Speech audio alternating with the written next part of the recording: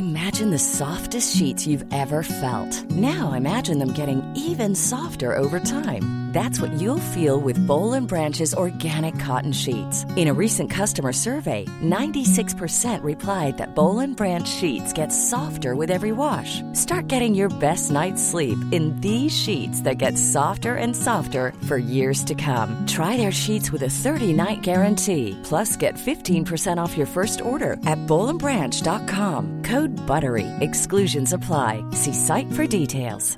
When you're ready to pop the question, the last thing you want to do is second-guess the ring. At BlueNile.com, you can design a one-of-a-kind ring with the ease and convenience of shopping online. Choose your diamond and setting. When you find the one, you'll get it delivered right to your door. Go to BlueNile.com and use promo code LISTEN to get $50 off your purchase of $500 or more. That's code LISTEN at BlueNile.com for $50 off your purchase. BlueNile.com, code LISTEN.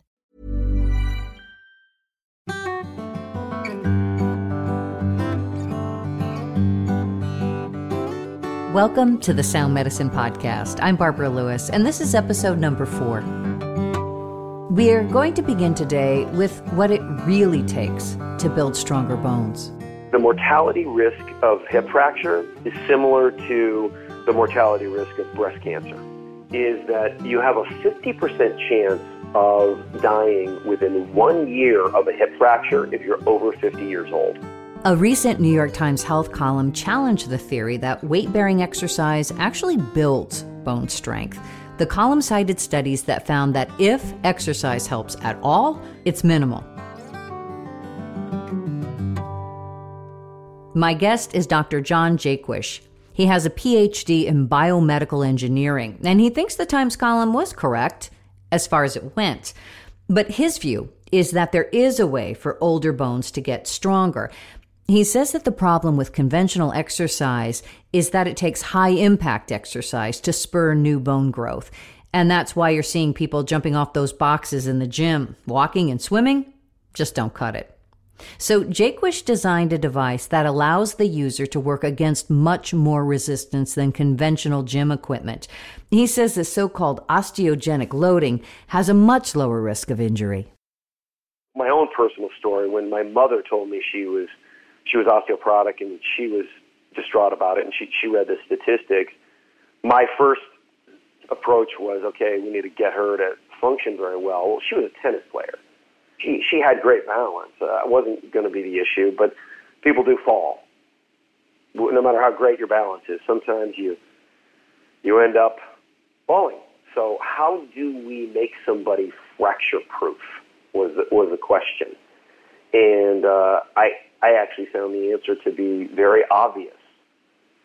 We need levels that are seen in high impact, and it's very possible. And one of the most interesting things, and if there's some videos online, if you look up osteogenic loading, you can see that the human body actually has a trigger at the point where we have the natural ability to absorb impact. So if you trip and fall, Barb, if you put your hands out in front of you, there's a specific position your reflexes will take you to. Mm-hmm. The back of your hand will be in line with your clavicle, and there'll be a 120-degree angle between your upper and lower arm. So, and that's everybody. That's small children. That's elderly people. Everybody absorbs the impact in similar positions. And in those positions, humans, even deconditioned humans, are capable of incredible levels of force. So my mother, who was osteoporotic, the first time she used the device, she was putting 600 pounds through her legs. And that would seem like a lot. Now she's more than double that number. But in that impact position, we are capable of incredible things. There just was never a tool before this that could enable that trigger to be active. The minimum dose response to trigger an osteogenic effect within bone, meaning having minerals being pulled into the bone to grow bone, is the minimum dose response is 4.2 multiples of body weight. So that's, Barb, you can imagine that's not very easy for people to place through their lower extremities and their hip joint. So these loads are seen in high-impact activity, which is how children build bone density because they go through high-impact activity. And then as we become older, our heel strike changes a little bit and our biomechanics change. So it's more like as we become adults, we soften the impact through the lower extremities, and then we get less loading. So my research was to develop a medical device. My project for when I became a biomedical engineer was I wanted to develop something that would elicit an effect of more than 4.2 multiples of body weight, the benefit of high impact without the risks of high impact. Now, is this device for somebody already with osteoporosis? Because that sounds a bit dangerous, if you will. No, it's not dangerous at all. So the idea is people place loading through the joint, through the hip joint specifically, based on their own comfort. So they're using biofeedback. There's actually a computer screen in front of them. When individuals do this, they put loading through the joint and they go to whatever level they're comfortable with. And then each week, they do it one time per week, and each week they adapt from there so that number keeps getting higher and higher as they build bone density. Is this something that you could figure out a way to do on your own without special equipment? Yes and no. You could engage in high-impact activity, but you won't find many physical therapists that will recommend this, or physical medicine rehabilitation physicians, because of the risk. So the idea, I actually developed the device to treat my mother's osteoporosis because I wanted to get those high levels of loading, but my mother was in her 70s at the time, so I can't have her jumping off of boxes to get these high levels of impact. In fact, to get to 4.2 multiples of body weight, you need to drop from a surface that's more than 15 inches off the ground. So you wouldn't have most adults do that. That would have some danger associated. I mean, I felt like the idea that exercise helps core strength and helps you from falling seems worthwhile in itself. It is. And there are different issues when it comes to that relating to fall prevention. So someone developing balance must first develop strength. The strength to stand up very readily or easily, like the get up and go test when somebody's sitting in a chair, and how long and how proficiently are they able to stand up without pushing off with their hands. That is a critical metric for fall prevention, but ultimately we want both fall prevention and fracture prevention. We want to enable people to have better function and lower postural sway, but we also want them to be resistant to fracture if they happen to hit the ground. What studies are you pointing to as proof? I mean, have there been studies? Yes. Probably the most powerful study published was in the Journal of Bone Mineral Research, and it was published just in 2012 by researchers Deere, Sayers, Rittweiger, and Tobias. And it's a brilliant piece of research because they used accelerometers to actually identify what the minimum level of force required to trigger growth in the hip. So they used accelerometers and then watched at people's activities with the accelerometers, and then they measured their bone turnover markers. It was a brilliant piece of research. So they could actually identify what the minimum threshold was. So now when I look at my own research, the things I published and then others have published based on the device that I designed, we get to 7 multiples of body weight with the device that I designed. And we get to it with an elderly, deconditioned, postmenopausal population, and we get to this very easily and very safely. There have been over 600,000 sessions logged and never an instance of injury in accordance with regular use, so that people are able to trigger this effect, this bone density growth effect, without the risks that would normally be associated with high impact. So I have to ask you this because I'm thinking about getting, 600 pounds of force through my legs. I'm thinking I'm going to be sore the next day. In terms of using the machine, what's the effect on the patient? Increases in bone density if it's applied correctly. Now, there are other factors that play into bone health. hormonal health, and things like that. So it doesn't necessarily work for every single person who does it, but what we've seen in research is the majority of people it does have a very powerful effect on. And there was a London-based hospital group that did a study that published last summer that showed an over 14% increase in bone density in both the hip and the spine, and that's multiples of what even the highest effective level pharmaceuticals have shown. So for people at risk for developing osteoporosis, and those are people that are maybe not postmenopausal, women that are not postmenopausal, but certainly carry some risk factors in their background. What should they be doing? Well, there's a number of things. Eating the proper diet and taking some of the risk factors out of their diet. Carbonated cola drinks, sodas. There are acids in there that are very damaging to bone. There are different medications that are contraindicated for bone density. So sometimes people will have a risk factor like they drink soda or like they smoke cigarettes or consume more than 5 alcoholic beverages a week, which are all risk factors. And then even having it in the family is another risk factor. So when having these risk factors, individuals need to be conscious that they can compound the problem by doing that. So that's a preemptive move.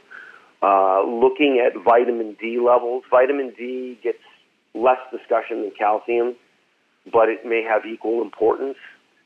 And also, there's been some, I feel, unfortunate information about calcium supplementation. Recently, there was a meta-analysis published showing that calcium doesn't have any effect on fracture rates. It doesn't stop fractures from happening. But people need to keep in mind, these meta-analyses were done based on the population as the population uses calcium.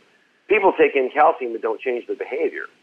So if, for example, someone were going through high-impact activity or they were using the osteogenic loading device that I designed, they would be able to use the calcium. So calcium is a building block, and I liken it to excess protein intake with a weightlifter. A weightlifter lifts weights and takes in the protein.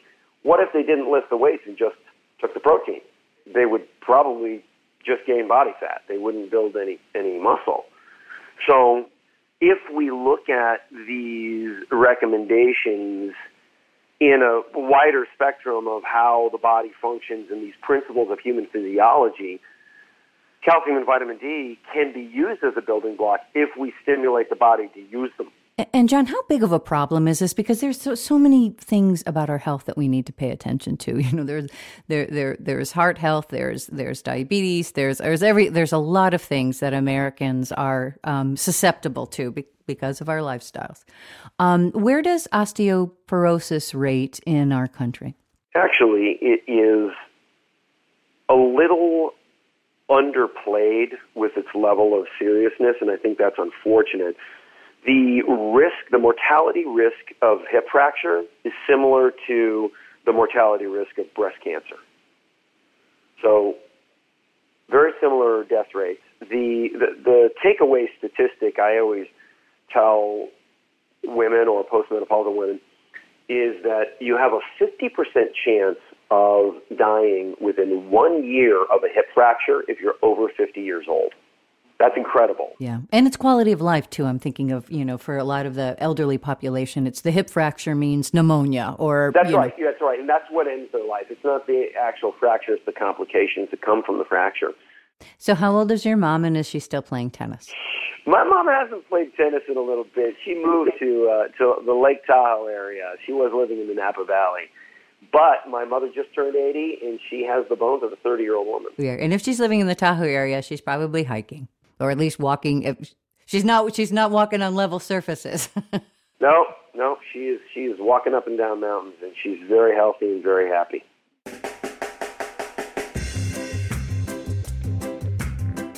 John Jaquish is affiliated with OsteoStrong. That's a chain of clinics that uses the bone strengthening device he developed. In a moment, how much sleep do you and your kids really need? You're listening to the Sound Medicine Podcast.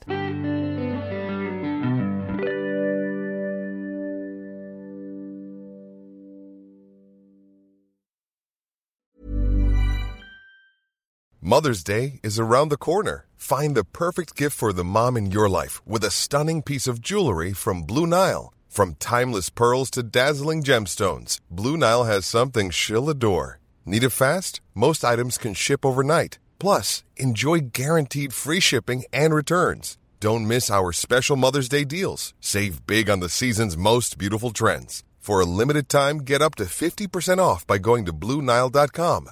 That's BlueNile.com. Prescription products require completion of an online medication consultation with an independent healthcare provider through the LifeMD platform and are only available if prescribed. Subscription required. Individual results may vary. Additional restrictions apply at LifeMD.com. Read all warnings before using GLP-1s. Side effects may include a risk of thyroid C-cell tumors. Do not use GLP-1s if you or your family have a history of thyroid cancer. If you've struggled for years to lose weight and have given up hope, did you know you can now access GLP-1 prescription medications through LifeMD? LifeMD is now offering eligible patients online access to GLP-1s, the breakthrough prescription medication that can help you lose body fat and weight. Listen to what people are saying. You just take your shot. It doesn't feel like you're on a diet. What I wasn't expecting it to do was to shut off the food noise. This was life-altering, and if I can do it, I feel like anybody can do it. And here's the best part. Your insurance may cover 100% of the cost of your medication. So go to TryLifeMD.com to have your eligibility checked right now. Get started today at TryLifeMD.com. That's TryLifeMD.com.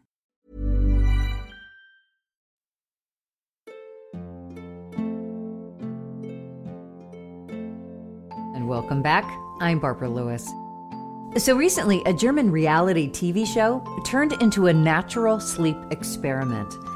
The participants were put into a simulated Stone Age environment. No electricity, no modern devices whatsoever. Pretty soon, people settled into their own natural sleep cycle based on daylight and nighttime hours and when they got tired. So one of the unintended consequences of this television show was that it provided evidence of how much sleep our bodies really need. And it turns out that the median for that small group of people was 7 hours. Dr. Aaron Carroll, one of my favorite medical skeptics, wrote about this in his New York Times Upshot column. I asked him if those findings jibed with the other research he had seen on sleep. What's interesting is there's still a range. So we can talk about what people need on average, we can talk about what most people get, but it turns out probably that the amount of sleep that a person needs is pretty individual, that there may even be a reasonable genetic component to it, and that some people are just great on 6.5 hours and others would be suffering miserably, and some people may need 8.5 and other people may not. And so we can get a sense of what people do need, and we can get a sense of sort of average and medians, but that doesn't mean that that's what everyone needs, nor would I ever take it to mean that we should be telling individuals that the amount of sleep that they're getting and feel good is wrong. Okay. So when we talk about sleep, are we talking about consecutive time? Because I was thinking, well, do naps count? I mean, if you need, if you feel like you need 8 hours of sleep and you get, 6 and somehow you figure out naps during the day? Naps do probably count in the sense that certainly when we talk about babies and younger kids, that they get a certain amount of sleep cumulatively at night and then they get more sleep during the day when they nap. There's also been some good research that shows that people who do even short naps during the day gain some benefits from it. But again, it's like we don't do sort of natural experiments to see, well, would sleeping 9 hours at night be the same as sleeping 7 hours plus a 2-hour nap? How do people, we just don't know. But people function differently and they hopefully do figure out what works for them. Most of the time when we're talking about, like we see in the study of those Germans, that's not longest in one batch, because people do wake up in the middle of the night. It takes time after they lay down till they fall asleep. Sometimes they wake up, they go back to sleep. Sometimes they wake up, they get up. That's sort of how much they got cumulatively together over the course of an evening. Mm-hmm. But it seems like for Americans, and you went to medical school, so there's a pride in not sleeping. I mean, you didn't sleep for years. It's so funny, because I was the guy that was the opposite of that. Like, my fellow residents would always take pride with that. And every time I came off call and somebody would say to me, "Did you have a good night?" I'd say, by definition, it was bad. Like, even if I slept, it was fitfully because I was panicked that the beeper was going to go off, or someone called and woke me up. Like, even if I was left mostly alone for 10 hours, it was a crappy night's sleep just because of the concern. So I never understood that. It's also one of those things where whenever they do research to see how bad sleep deprivation is and how many people can make mistakes, it always seems to be like pilots in residence. Mm-hmm. But the airline industry has taken major steps to fix that with fixed short rotations, forced naps on long flights, forced breaks. While the residencies don't do that at all. Like, we still think a 24-hour shift is awesome. And it's totally allowed, even with current, what many people think is a restrictive guidelines.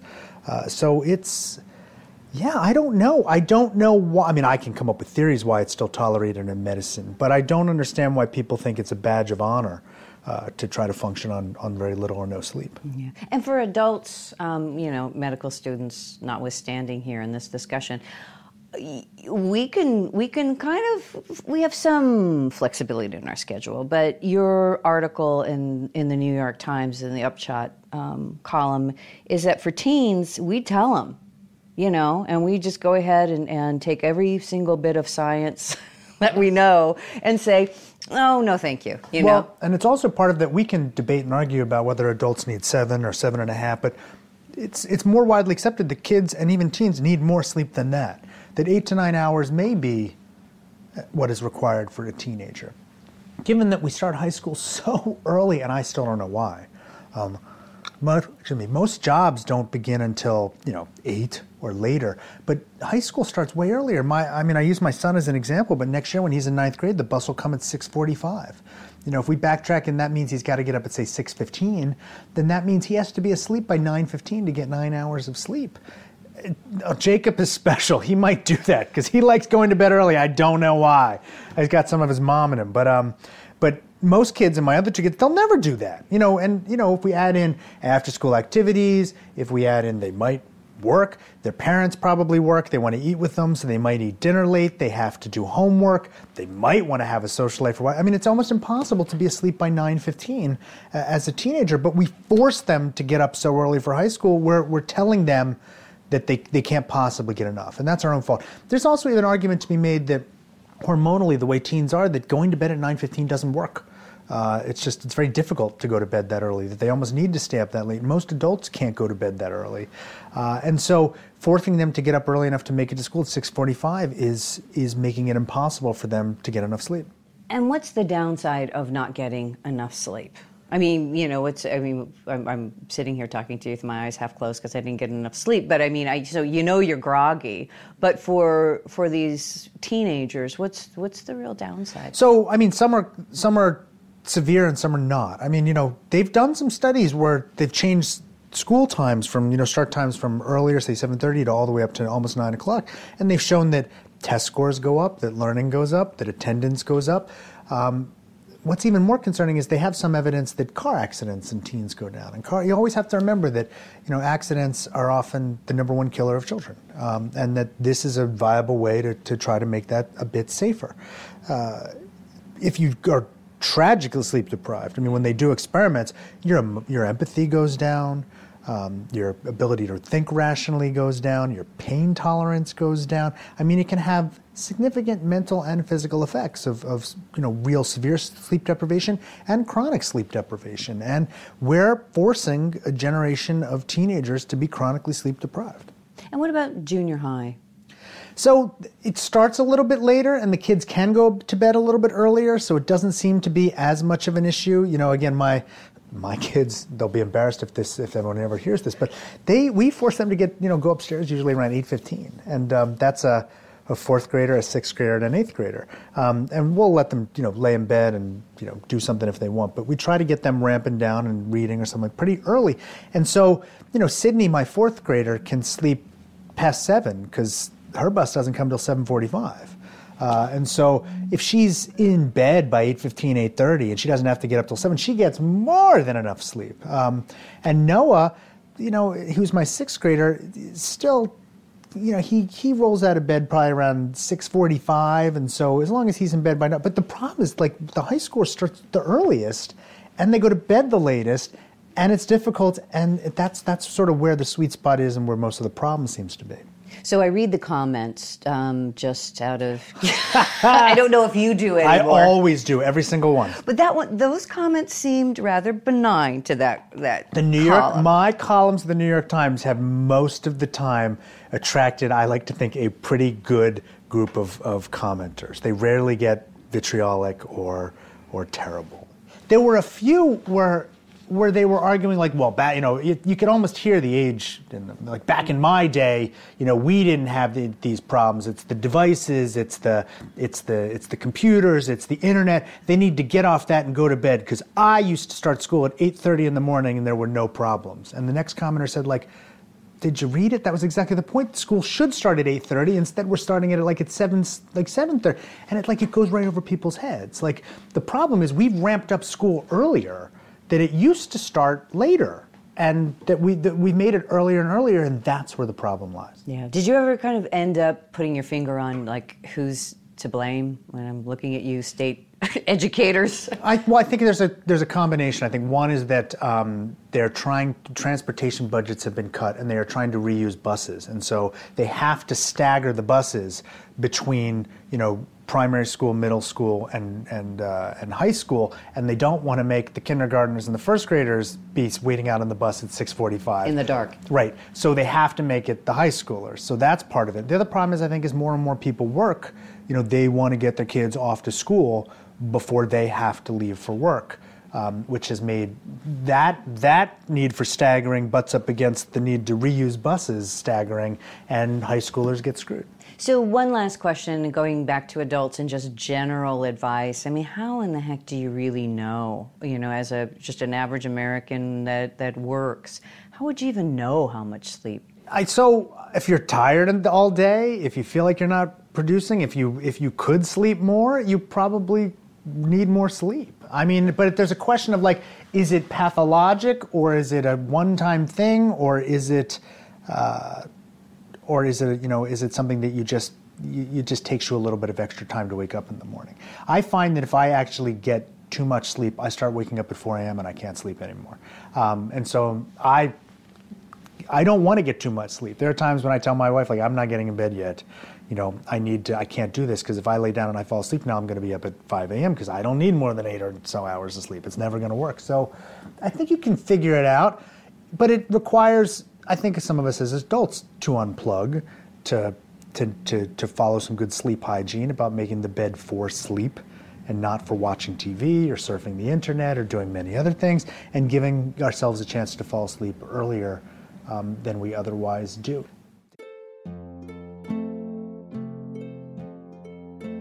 Dr. Aaron Carroll is a professor of pediatrics at the Indiana University School of Medicine.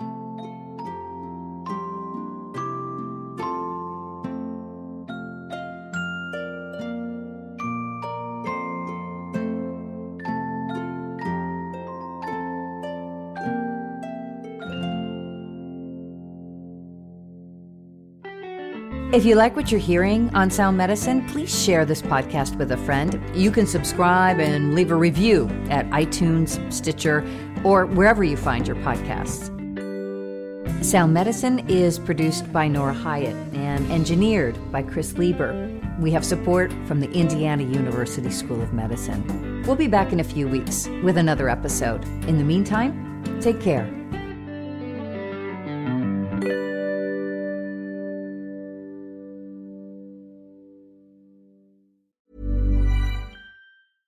Imagine the softest sheets you've ever felt. Now imagine them getting even softer over time. That's what you'll feel with Boll & Branch's organic cotton sheets. In a recent customer survey, 96% replied that Boll & Branch sheets get softer with every wash. Start getting your best night's sleep in these sheets that get softer and softer for years to come. Try their sheets with a 30-night guarantee. Plus, get 15% off your first order at bollandbranch.com. Code BUTTERY. Exclusions apply. See site for details. Planning for your next trip? Elevate your travel style with Quince. Quince has all the jet-setting essentials you'll want for your next getaway, like European linen, premium luggage options, buttery soft Italian leather bags, and so much more. And is all priced at 50 to 80% less than similar brands. Plus, Quince only works with factories that use safe and ethical manufacturing practices. Pack your bags with high-quality essentials you'll be wearing for vacations to come with Quince. Go to quince.com/pack for free shipping and 365-day returns.